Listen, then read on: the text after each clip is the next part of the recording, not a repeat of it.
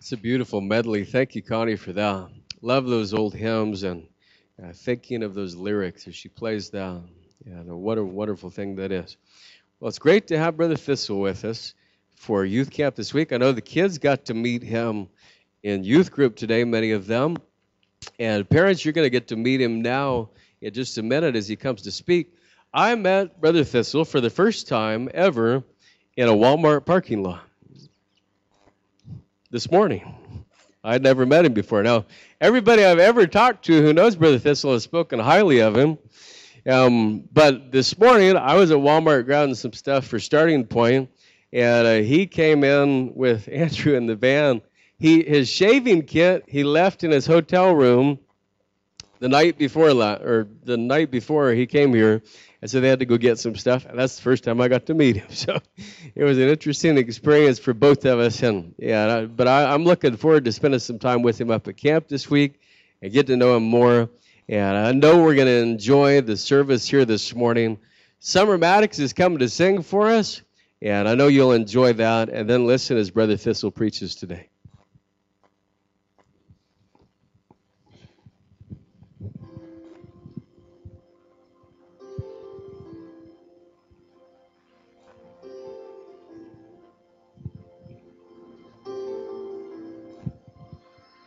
The cruelest word, the coldest heart, the deepest wound, the endless dark, the lonely ache, the burning tears, the bitter nights,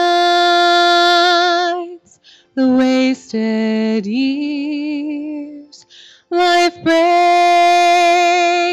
and falls apart, but we know these are places where grace is soon to be so amazing. And maybe unfulfilled, and maybe unrestored, but when anything that's shattered is laid before the Lord, just watch and see. It will not be unredeemed.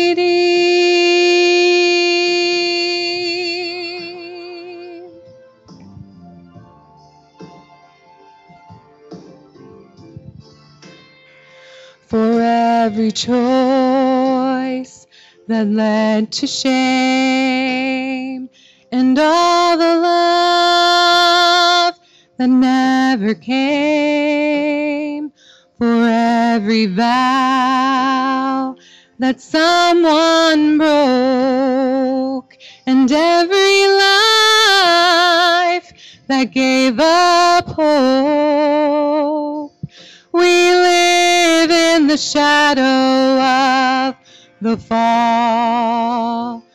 But the cross says these are all places where grace is soon to be so amazing. And maybe unfulfilled, and maybe unrestored, but when anything that's shattered is laid before the Lord, just watch and see.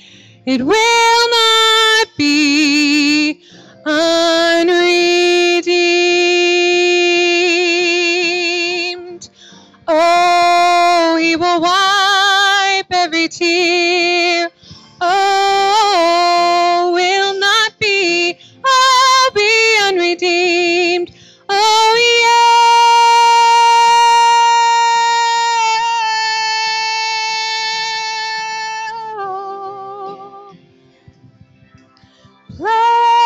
Places where grace is soon to be so amazing.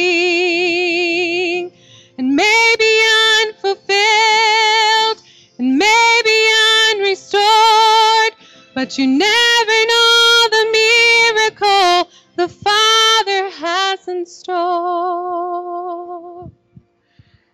Just watch and see, it will not be.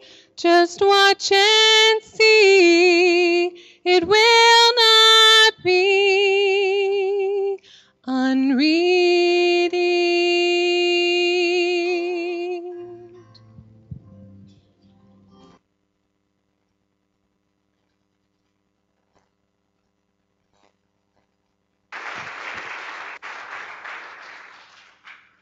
All right. I would be lying to you if I didn't say that I'm super excited to be here. I don't know why someone would say they're not excited to be here when they get up before people to speak. Well, I'm not really excited to be here this morning. I am really excited, and for a couple reasons. I was a little intimidated at first because I am from Maine. How many of you have ever been to Maine before? A couple of you, okay. Does anybody know what Maine is famous for? Lobsters, very good. Somebody else? I heard someone say potatoes. We are the second leading producer of potatoes. And so I was a little intimidated. I said, I don't really want to go up there where there's a lot of the number one state in potatoes and try to because usually places that I go speak, I say, I'm from the second leading producer of potato state. And I wear it with pride, and I can't so much do that. You guys beat me on that one. But I was excited. I've never been to Idaho before. I've actually never been to any of the Northwest and like the Big Sky area, Montana, the Dakotas, Idaho. And so I've always heard how gorgeously beautiful it was, and how great the climate is. And so I was so excited to come and be a part of. Andrew called me, said, "Yeah, brother." He's like, it's going to be 109 degrees the day that you're here, first day that you're here. And I honestly thought he was exaggerating. I was like, okay. And I was like, Andrew, he's always exaggerating. And I looked on my phone and it said 109. I went, oh my word. So I'm originally from San Diego. I grew up in Maine. I met my wife in Indiana. I moved to transferred schools to Arkansas, and then was a youth pastor in Florida for about 4 years, and now I'm back in Arkansas. And so if you could show a picture of my family, this is my family.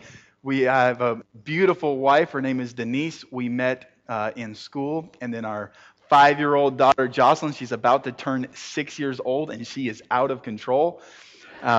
She is. We have, of course, every American family needs to have their dog in the picture, and so we brought our dog in the picture. But I am happy to be here. Turn your Bibles, if you will, to 2 Samuel chapter number 6. That's where we'll be this morning. I'm looking forward to camp. I love teenagers. I was a youth pastor for almost 4 years. I think it was about 3.5 years. I was a youth pastor in Jacksonville. I love teenagers, and guys, and I'm not here to bring the doom and the woe and the bring, do you know where our country's headed, and bring up the Supreme Court decision. But you know what? Our teenagers in today's day and age are growing up in a world that even I, as a 32-year-old, didn't have to grow up with. The temptations, the influences that are out there are completely different than what we had to handle. And so I hope those of you who are going to camp, and of course those of you who aren't, hopefully in this service, my biggest thing is I would love to show you what the love of Christ is like. And I hope, and my prayer is not that you would be impressed with any speaking ability, which you won't be, but anything like that. I really honestly, and parents and Centennial Baptist Church, if you would pray with me this week that God would be evident, that the Holy Spirit would be evident, that lives would be changed, not for a week, not for 2 weeks, but that life change would truly happen this week. And God can do that. I can't do it. We can't do that, but we can pray for that to happen. 2 Samuel chapter number 6. One of my favorite stories in all of God's Word. David has just become king of Israel. David, I think, is along with most people, like one of the top characters in the Bible, one of the favorites. Like if you were to ask me, Matt, what's your 5 favorite characters in the Bible? David would be one of them. Peter would be another one. And I think because we can all relate to David. We can relate, not that we've been king of a country, but David is just so human. He makes so many dumb mistakes where you're like, David, are you serious? Why would you do that? And then yet God calls him a man after his own heart. The extended grace is given to David. I mean, I'm not saying I relate to David because David's a murderer and adulterer. I'm not saying that. I'm just saying David is one of those guys where he's constantly making mistakes. Peter was another one of those guys, like, I'll save the world. I'll save you, Jesus. Not that you're not powerful enough to save yourself. I'll cut off the ear.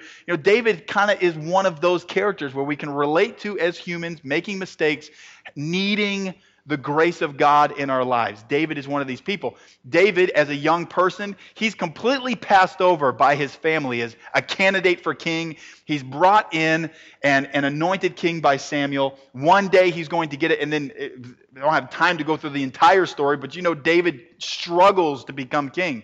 In fact, he even wrestles with his own ambition and follows the leading of God and does not overtake the throne, even though he has a chance to overtake the throne, does it all in God's timing, does it perfectly. And finally, he's king of Israel. Finally. And the desire accomplished, so the Bible says in Psalms, the desire accomplished is sweet to the soul.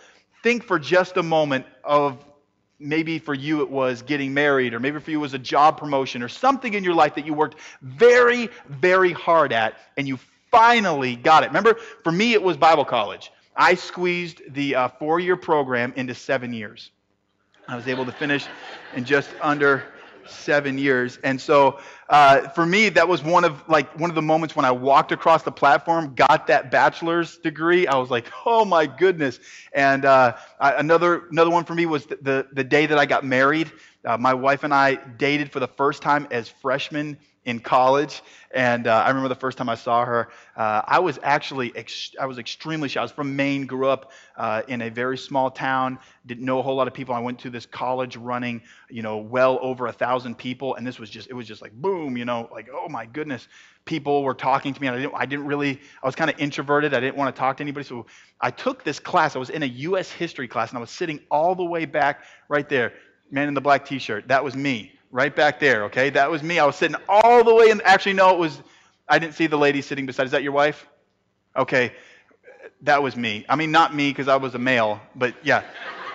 I was sitting all the way in the corner, all the way in the back. I didn't want anyone to see me. I didn't want to talk to anybody. And she wasn't my wife at the time, obviously, but Denise would come in. She was always late. To every single class, she was late. And so that was so attractive to me. And no, she would always slip in the back, and she would always kind of sit in that area, not because she was trying to sit by me. She was just slipping in the back because she was late. And I remember noticing her, and I was trying to work up the courage, to say hi, or something. And I couldn't do it. And finally, one day, she turns around because she noticed that I wasn't sitting back there because I was late. I was just sitting back there. And she turns around and she goes, "What's your problem?" I remember my face just got like all beet red. Like, oh my goodness, a girl is talking to me. I said, I just kind of looked at her, and she goes, "You're always sitting in the back. Are you doing it to check out all the girls?" And I remember my face got even more beet red. But I finally asked her out. We had our first date going to church on Sunday night, and I went down to the little coffee shop deal that they had, and I bought some candy. And in the candy, they had those fun-size Snicker bars, which to me, fun size is not small. Fun size would be bigger. Anyway, I ate one, and I got a little peanut lodged in my throat. Now, have you ever been in especially for those who've ever been on a date before, and it's the first, this girl is like the woman of my dreams. I can't believe she said yes to even sitting with me in church. I'm sitting next to her, and I get this little peanut. It wasn't horrible. It wasn't like I couldn't breathe, but it was bad enough to where I felt like, okay, I need to get this dislodge. You kind of go like that, try to get it out, and it wasn't coming out. And so it's at the point where I'm either going to embarrass myself the entire time by going, or I can just hack it out, and get it out. And so I finally hacked it out. But anyway, she said yes that night. I asked her to a Valentine banquet. Then we went about a year or so where she wanted to date other people. I don't know why. But it was because actually after 2 dates I was telling everyone she was my girlfriend, and it freaked her out. But then ended up asking her out again, and we got married. We did long distance after I transferred schools for about a year and a half, 2 years. And so I remember finally, after knowing her for 6.5 years, finally walking across the platform, dipping her down and getting that kiss, and man, we're finally married. There was a lot of work. There was a lot of money involved in getting married. And the desire accomplished that feeling. For you, you're thinking about what that is for you right now, aren't you? Maybe 1 or 2 or 3 things. And when you have you gone to boot camp yet? Okay, going to boot camp, that's going to be one of those feelings, man, in your life. My dad went to boot camp. Everyone I've talked to, that feeling of watching the flag and getting, not just sworn in, but you've finished one of the hardest things that you'll ever do in your life. And it's like, whew, it's not just a breath of relief, but it's a feeling, a sense of accomplishment. The Bible says the desire accomplished is sweet to the soul. That goes for the secular world. It goes for the spiritual world. Anyone know who Michael Jordan is? I don't know if you guys knew any of what goes on at the other part of the United States. So I figured you'd know Michael Jordan. I didn't know if I actually looked it up. I'm like, okay, Boise State quarterbacks, Kellen Moore. What's the other guy? Jared Zambrowski or something? Am I right? Did I get that right? Close enough? Okay. Who's your rival? Do you guys have a rival at Boise State? Oklahoma? Okay. Anyway, Michael Jordan, anyone in here old enough to remember that iconic picture of him holding his 6th NBA trophy? There's sweat pouring down his face. There's been 18 other fingers and nasty fingers that have touched the trophy, and he's kissing this NBA trophy, right? That was his desire. He wanted to win NBA championships. He did a pretty good job at it. He won 6 of them. He's one of the best of all time, if not the best basketball player to ever live. When he won that championship, you can see the excitement, the joy, the relief, the accomplishment on his face. David has just accomplished his life goal. King of Israel, it's going to come someday. It's going to come someday. It's still not yet. It's still not yet. It's still not yet. Finally, he's king of Israel. I would think, put yourself in his shoes, that this is the momentous moment in his life. Hey, don't worry, Israel. Everything's going to be okay. Saul, he slayed his thousands. Me, I've slayed my 10,000s. I'm the one that defeated Goliath when Saul wouldn't stand up to him. Saul, wicked king. David, good king or bad king? Good king, right? He is coming in to save Israel. But as we read the chapter, this is not what his desire was. He was king, but he wasn't happy yet. The desire accomplished had not yet happened. Follow along with me as we go through this passage. I'm going to read the first 2 verses.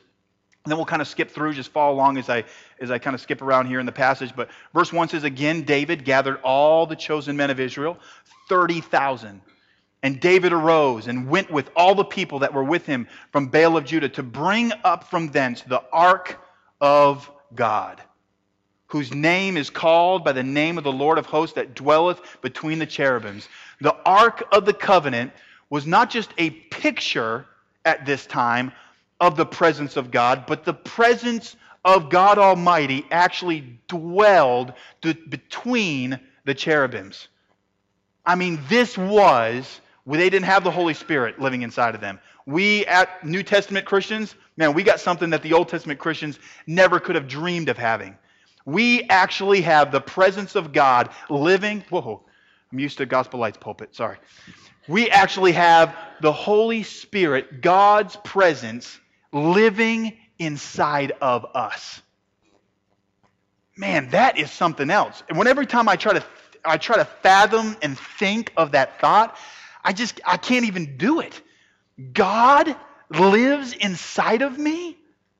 God lives inside of me. The power of God lives inside of me. The Old Testament Christians, David and all the other greats, Abraham and Moses, they didn't have the Holy Spirit dwelling inside of them. It dwelt inside the temple, inside of an ark. A high priest had to go in to the Holy of Holies. But we have that in us. And David is not satisfied with being king. He's only going to be satisfied if he can bring the presence of God back to Jerusalem, back where it belongs. If you were to open up the Ark of the Covenant, you'd find 3 items in there. Let's have a little history test, a little Bible test. Who can tell me what one of those items is? Oh, it sounded like a bowl of manna. Aaron's rod. Good. Anybody else? Stone tablets. The stone tablets. I got it. I finished it for you. It's all good. 3 items sitting in the Ark of the Covenant. The bowl of manna. Remember what the bowl of manna stood for? The Israelites traveling through the wilderness, not even knowing where their next meal will come from.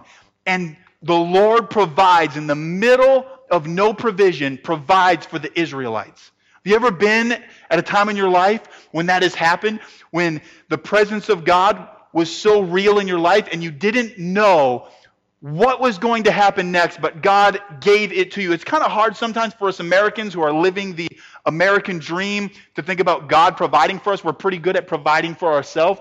But I'm not talking about manna or food or raiment or a vehicle or a place to live. Yes, there's times that we go through little financial struggles or maybe even sometimes hard financial struggles, and God does come through in those times.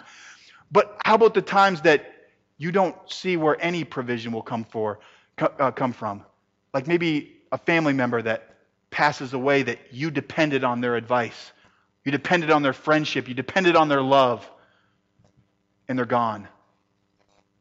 God provides grace in the times that we don't see how in the world it's going to happen.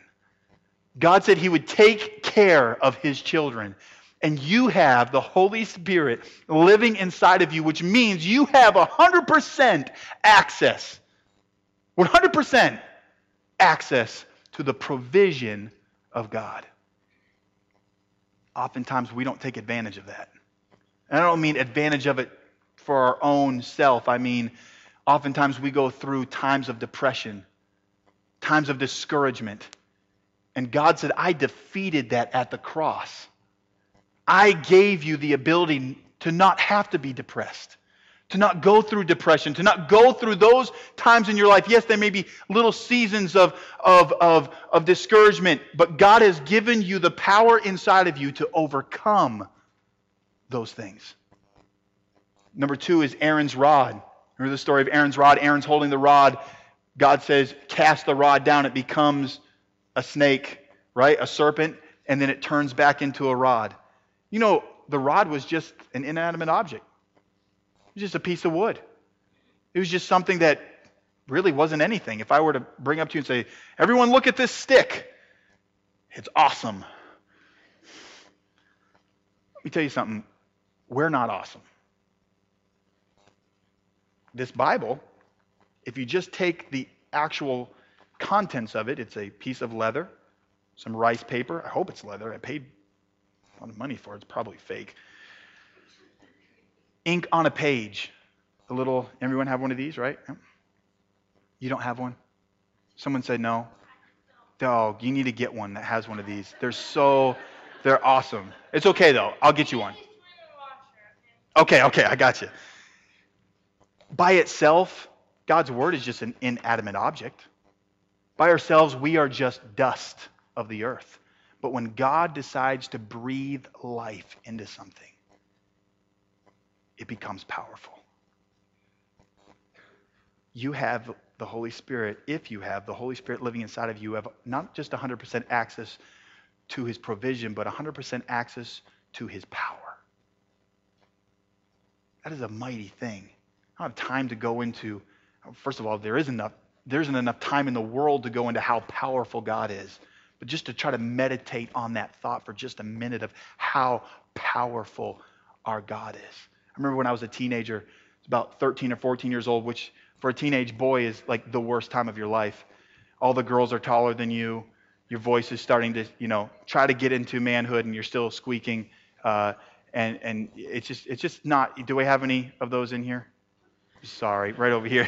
No one's raising their hand, but there's a couple of people pointing. Yeah, this guy.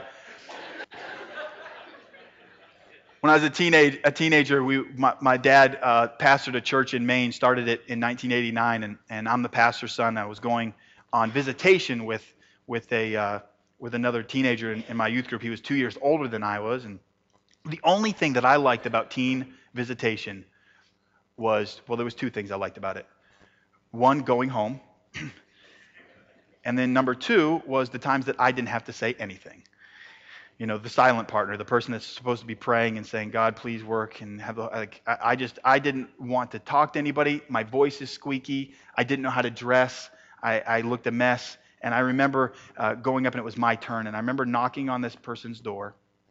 And not that this is necessarily the best way to do this, but God was working in this moment. And I didn't know it at the time. I knocked on the door, and I'm holding the information card tracked in my hand. And the guy opens the door, and I said, "Hi, how are you?" I cried a little bit. I heard a cry. That was exactly how I sounded. And he said, "Pretty good." And I said, "My name is Matt, and have you ever heard of Anchor Baptist Church?" I'm handing him the track, and I'm thinking, this is horrible. And I cried a little more. And then he took the track from me, and I said, I didn't say anything. I was hoping at this time, hopefully, maybe a little door slammage, maybe okay, thank you, go on your way, and then it'll be the other guy's turn, and I won't have to say anything. So I'm pretty excited about it, because of the prospect of maybe not having to speak anymore. But he kept on looking at this piece of paper. And I'm sitting there, and the Holy Spirit's saying, well, say something to him. And I was like, you say something. You don't have your voice cracking. And he said, no, I can't speak unless I speak through you. That's the way it works. And I said, okay. And I said, yes, on there it shows you how you can go to heaven and how you can be a part of Christ's family. And he's nodding his head up and down. I'm like, are you serious? I have to talk more? I said, is that something you would like to know about? And he said, yeah, I would like to know about that. And so I just, I didn't know what to do. I was like, so I went through the thing and went through the Bible with him, went through Scripture with him. And at the end, I said, is that something you'd like to do? Would you like to ask Christ to be in your life, to be your Savior, come into your heart? And he said, yes. And he said, and I'm going to tell you why right now. He says, you just impress me. I'm looking at you. Your voice is so manly. The way that you are just put together. I mean, honestly, as soon as I saw it, I was like, what must I do to be a Christian? It wasn't me. There's no way it was me. It wasn't. You know what it was? It was the power of God inside of me. A little 15-year-old twerp got to see somebody pass from death to life, not because he was anybody, but because he that lived inside of me was everything. Guys, you have that power living inside of you. You don't have to go to an Ark of a Covenant. It's living inside of you. Stone tablets, I don't have time to get into it, but I make the correlation with it's the law, but when we have the law and Christ helps us, gives us grace, he's the only one that was able to obey the law. We can't obey the law on our own. We need his power.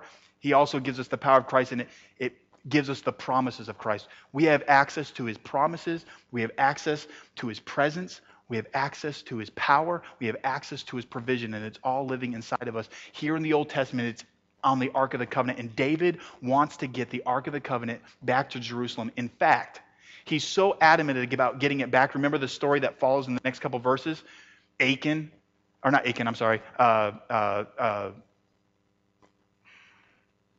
Uzzah. So it rhymes with Achan, I think. Uzzah reaches out and touches the cart. They put it on a new cart, which is not the way that God said to transport the ark. God kills Uzzah. God has to show Israel, has to show David, if you want my presence, there's one way to get it, and you have to do it my way. We don't just get to decide, I want God's presence. Okay. God says there's one way to my presence, and it's through Jesus Christ. If you want God's presence, it's through Him. There is one way to get His presence. Finally, they get the Ark of the Covenant back, and they're on their way. We'll pick it up in verse number 13.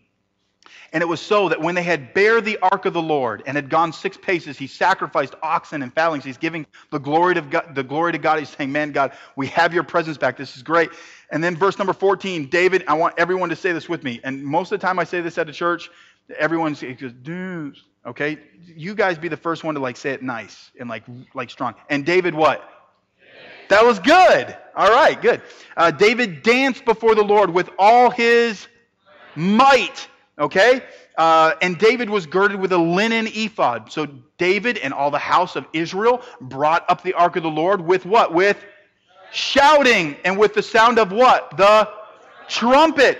And the ark of the Lord came into the city of David. Michal, Saul's daughter, looked down through a window and saw King David. Okay? Let me paint this picture for you. The ark of God, the presence of God, is back where it finally belongs. David is pretty excited about it. He wasn't waiting to become king. He wanted the presence of God. And now it's back. Now he's dancing. And I don't picture like a little dance like this, okay? He was jumping up and down. He was excited about the presence of God. There was a trumpet blowing. I mean, it was exciting. Everything was going on. People are dancing all around. The presence of God is back where it is supposed to be. Everyone is excited about God being there. Okay. You're not as excited as I thought you'd be. Let me put it in my terms. Please, no one boo. Okay, if a couple people boo, it's okay. I understand.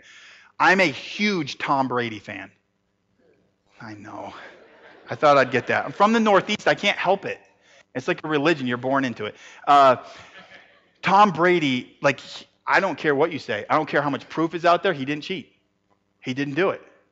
He did not deflate those footballs, no matter what anyone says. And he's the best quarterback to have ever lived in the entire universe. And you could take all the great quarterbacks, Joe Montana, all of them, combine them into one quarterback, and Tom Brady would still beat them with one arm tied behind his back. That's how biased I am about Tom Brady. My family, that beautiful family that you saw, including my dog, we all have Tom Brady jerseys. That's right. Yeah. And during football season, I DVR the game, and as soon as the invitation starts, my family, we head out. No, I'm just kidding about that part. We head out, but we put on all our Tom Brady jerseys. We call ourselves the Brady Bunch, and we watch the game. My wife makes a spread. She's Hispanic, so she makes some awesome queso, and we've got nachos, and we've got popcorn, and we get everything set just right. We sit down on our couch. Jocelyn's like, "Daddy, I want to go play." Shut up! It's game time. And she watches the game. She loves it. And we'll sit there and man, when you see Tom Brady throw that perfect spiral, outstretched hands, Julian Edelman, touchdown! I go absolutely nuts. I'm I kind of go like this. I'm like, man, I go to my wife. I say, she's not here, otherwise I would be shaking her hand. I say, Denise, that was a great touchdown, wasn't it, sister? And she says, yes, sir. And then I look at my daughter, and she's about to give me a high five. I said, no high fives. We can't get too excited about it. And I shake her hand. I said, Mr. Thomas Brady, he's our favorite quarterback, isn't he? And we all in unison say, yes, he is. And then I unpause. Are you kidding me? This is not how I watch the game. No way. I get excited about watching Patriots football. I love Patriots football. I DVR the games, and when Tom Brady throws a touchdown, especially when it's a game winner, I'm taking the popcorn. It's going everywhere. Nachos are flying. I'm like, yes, that's what I'm talking about. Take that. Everybody, take it. And then I take my daughter when she was younger. She was about football size, and I would spike her. And no, I'm just kidding. I wouldn't do that. But I loved it. I mean, this is it. Woo! Yeah! Go Patriots! I get so excited about watching Patriots football. Wow! Can you imagine meeting Tom Brady? Oh, that would be unbelievable. I would give everything to meet him. Would we give everything? You did? Would we give everything to meet our Savior? He didn't throw a touchdown. He died at Calvary. He broke every chain, every bondage, anything that could hold us in our sin. We were destined to be in hell, and He broke that. We have eternity with Him. We have freedom with Him. Man, whatever temptations come in my life, man, I ought to be like, I don't care. I will give everything to follow that man. I will give everything to be in His presence. I will give everything. And when we get it, after we get it, sometimes we'll do whatever we can to follow Christ. And then as soon as we do, it's like, thank you. I've got it from here. And we lose our excitement. We lose our passion. We would turn on a stupid football game and watch Tom Brady, that I've never met, who, by the way, could care less that I'm a Patriots fan.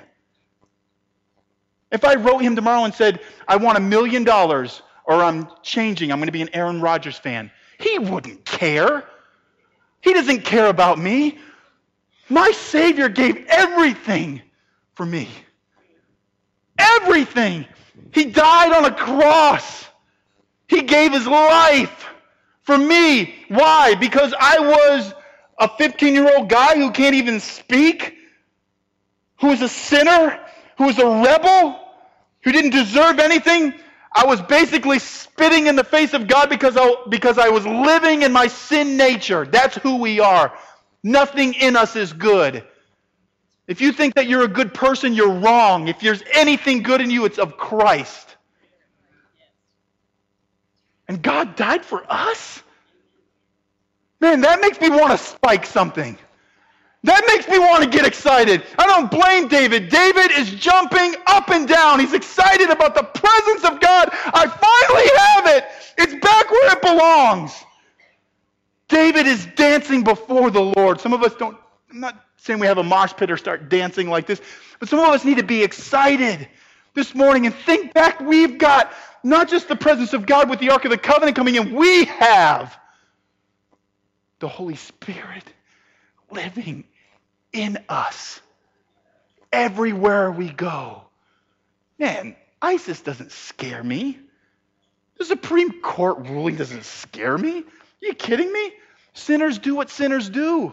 Why are we shocked? They need Christ. So let's quit whining about it and go tell somebody about what Christ did for you, because you'd be just like them if it wasn't for Christ. So let's get off our high horses. God has done everything for us. We can be like David. And with this, I'm done. This is the message. We can be like David and rejoice in his presence. Or let's finish that verse that we were looking at. Verse 16, as the ark of the Lord came to the city of David, Michal, Saul's daughter, looked through a window. More than likely, the passages that I read, the commentaries that I read, she's probably up high looking through a window down at what David is doing. By the way, she's not called Michal, David's wife, is she? Who's she referred to as here?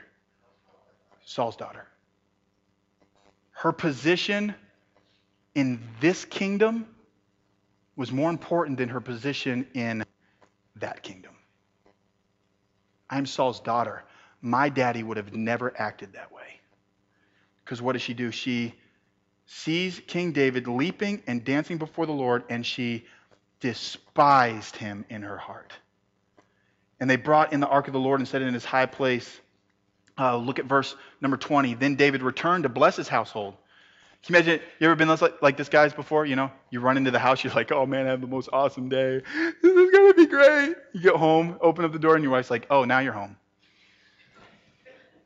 I'm just kidding. None of you would be that way. My wife has never done that. I'm so glad she's not here. So glad that you're here instead.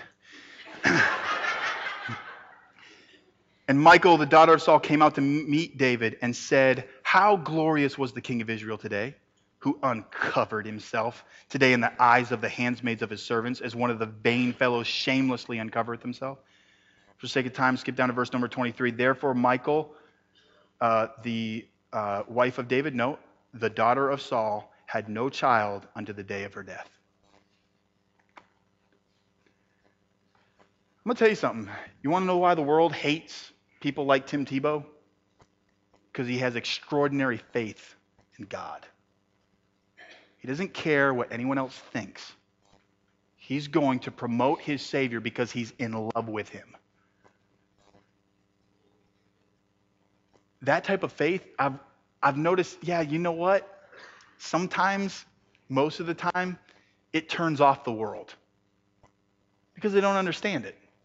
But I don't expect them to understand it. They don't have God living inside of them. How can they understand it? It's our job to give them grace and show them love, even though they despise us and hate us.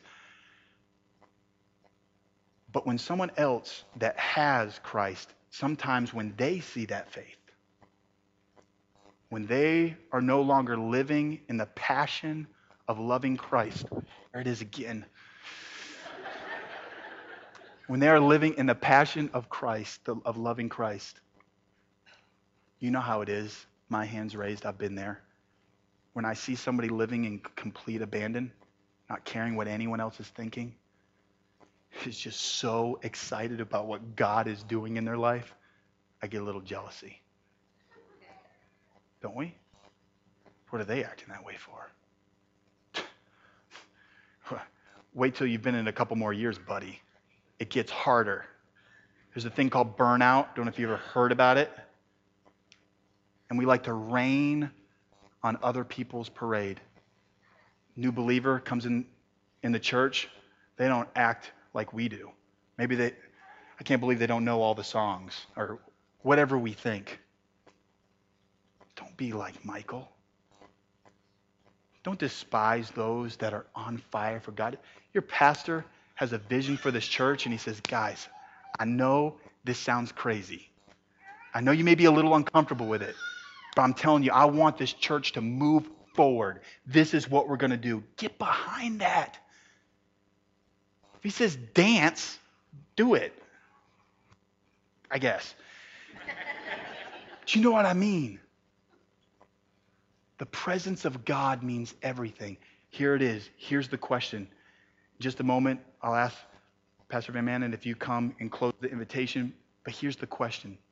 Some of you in this room may have never had, you don't know what it's like to have God living inside of you, the Holy Spirit living inside of you because you're not saved. Let me tell you something. I grew up in church, and I thought I was happy. I would try to make things happen until one day I met Christ, even though I had been sitting in a pew all my life saying, oh, that's good right there, preacher. But I didn't even know what true joy meant until I surrendered me. And I said, God, I will follow you no matter the cost. It was like the biggest burden came off my back, and I wanted to dance before the Lord. It was exciting. And some of us, like myself sometimes, we forget what it was like when we brought the Ark of the Covenant in to our life. And life becomes more about who we are, what we have, our job status, our social status. And let me warn you, that is exactly what happened to Michal. She was the daughter of Saul. This kingdom meant everything. Guys, if I could get us to focus, I know this is what your pastor would want. If we could focus on the kingdom of God, we are only here for a short time. Those of you who are older than me, you understand. I'm 32 years old. I feel like yesterday, I was telling the teens in the youth group, I feel like I was 16 yesterday. It's gone. Vapor. Boom. Over. You have one life to make as much money as you can. For what? To be as popular as you can, teenager. For what? So that you can get to heaven and say, I was pretty popular down on earth for 70 years. Now I can't wait to live for eternity, millions and billions and zillions and quadrillions of years. It's not going to mean anything. Build his kingdom, not yours. Heads are bowed, eyes are closed. Would you stand with me? I don't know, every church gives an invitation